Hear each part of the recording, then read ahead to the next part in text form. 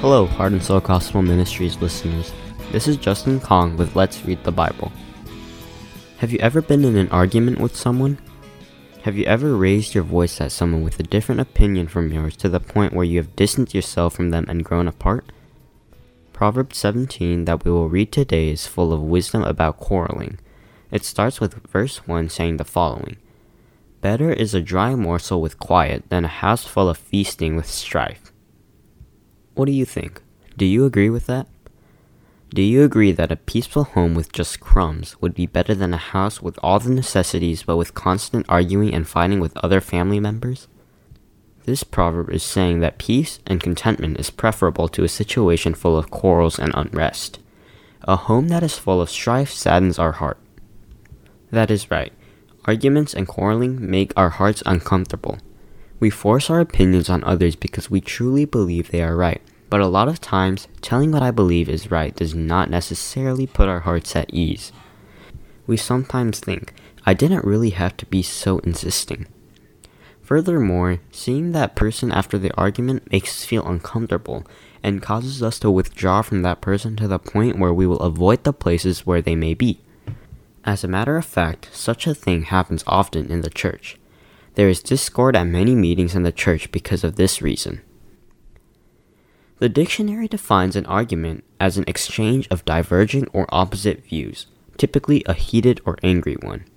But the Bible says the following about argument or quarreling in 1 Timothy chapter 6, verse 3 to 5.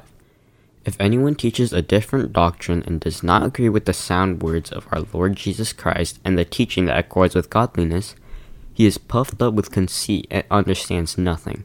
He has an unhealthy craving for controversy and for quarrels about words, which produce envy, dissension, slander, evil suspicions, and constant friction among people who are depraved in mind and deprived of the truth, imagining that godliness is a means of gain."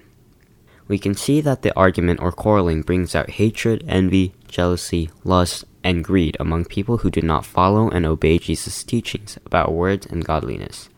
That is why Proverbs Chapter 17 verse 19 says this and stresses the outcome. "Whoever loves transgression loves strife. He who makes his door high seeks destruction." The Bible is telling us that the person who loves to argue is the one who loves to sin.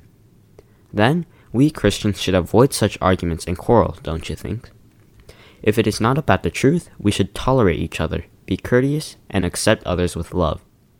If we press our opinions on something that is not important, try to win the debate, and try to keep our pride high, there will only be quarrels. Proverbs Chapter 17 verse 14 says the following: "The beginning of strife is like letting out water, so quit before the quarrel breaks out." Just like a water jug will break eventually when it starts to leak out water, it is better to stop disputes and disagreements before they become full-blown arguments or fights. Let me read Ephesians chapter 14 verses 1 to 4 for you. "I, therefore, a prisoner of the Lord, urge you to walk in a manner worthy of the calling to which you have been called, with all humility and gentleness, with patience, bearing with one another in love, eager to maintain the unity of the Spirit in the bond of peace. There is one body and one Spirit, just as you were called to the one hope that belongs to your call.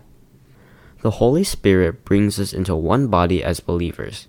I hope we will be able to do our best to keep what the Holy Spirit brought us to become as one by tolerating and enduring each other." Let's read Proverbs chapter 17 verses 1 to 28 together. "Better is a dry morsel with quiet than a house full of feasting with strife.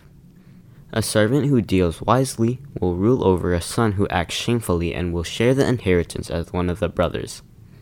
The crucible is for silver and the furnace is for gold, and the Lord tests hearts. An evildoer listens to wicked lips, and a liar gives ear to a mischievous tongue. Whoever mocks the poor insults his maker. He who is glad at calamity will not go unpunished. Grandchildren are the crown of the aged, and the glory of children is their fathers.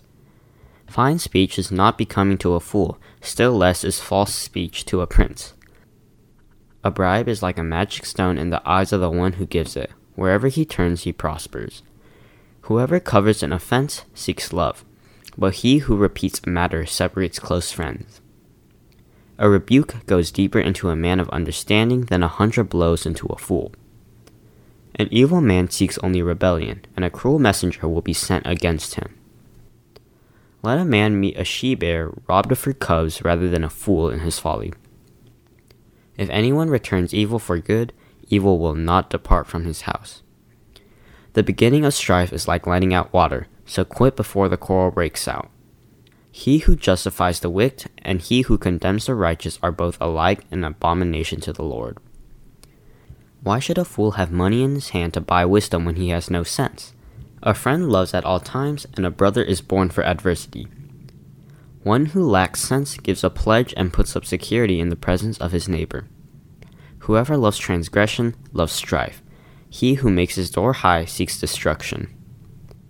A man of crooked heart does not discover good, and one with a dishonest tongue falls into calamity. He who sires a fool gets himself sorrow, and the father of a fool has no joy. A joyful heart is a good medicine, but a crushed spirit dries up the bones. The wicked accepts a bribe in secret to pervert the ways of justice. The discerning sets in his face towards wisdom, but the eyes of a fool are on the ends of the earth. A foolish son is a grief to his father and bitterness to her who bore him. To impose a fine on a righteous man is not good, nor to strike the noble for their uprightness. Whoever restrains his words has knowledge, and he who has a cool spirit is a man of understanding. Even a fool who keeps silent is considered wise. When he closes his lips, he is deemed intelligent. We just read Proverbs Chapter 17, verses 1 to 28 together.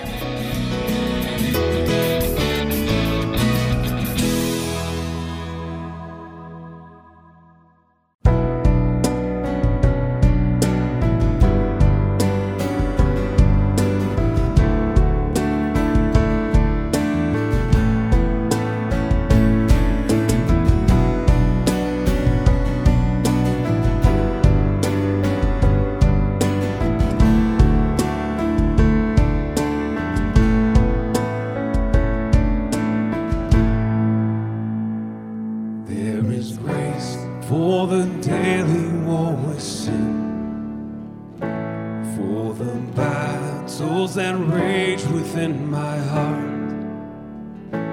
I am held in my Father's everlasting arms. He's my shield from the devil's fiery darts. There's a refuge for every lustful thought, from old habits enticing me away. When I fear my addictions won't be overcome, there is hope through Christ's resurrection day. There is power in the finished work of Jesus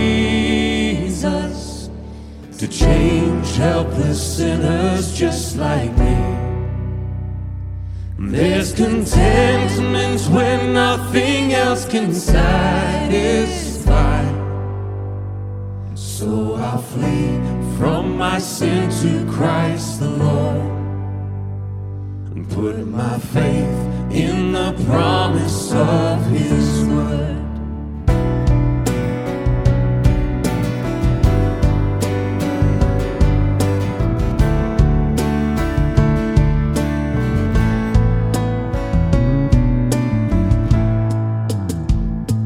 God calls all of His children to obey.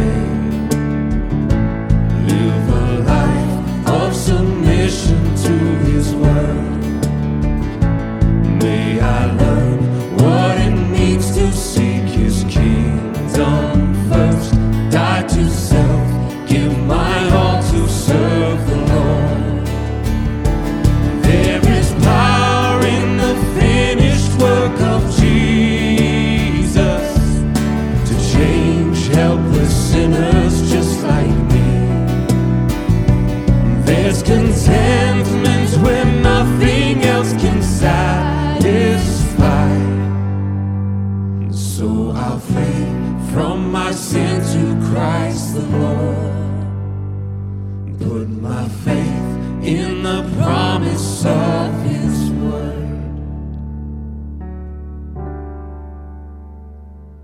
There's forgiveness for every time I fail. As I turn in repentance from my sin, God provides all the help I need to persevere. Praise His name that my life is found in. Oh, praise His name. Praise His name that my life is found in Him. There is power in the finished work of Jesus to change helpless sinners just like me. There's contentment when nothing else can satisfy. So I flee from my sin to Christ the Lord, and put my faith in the promise of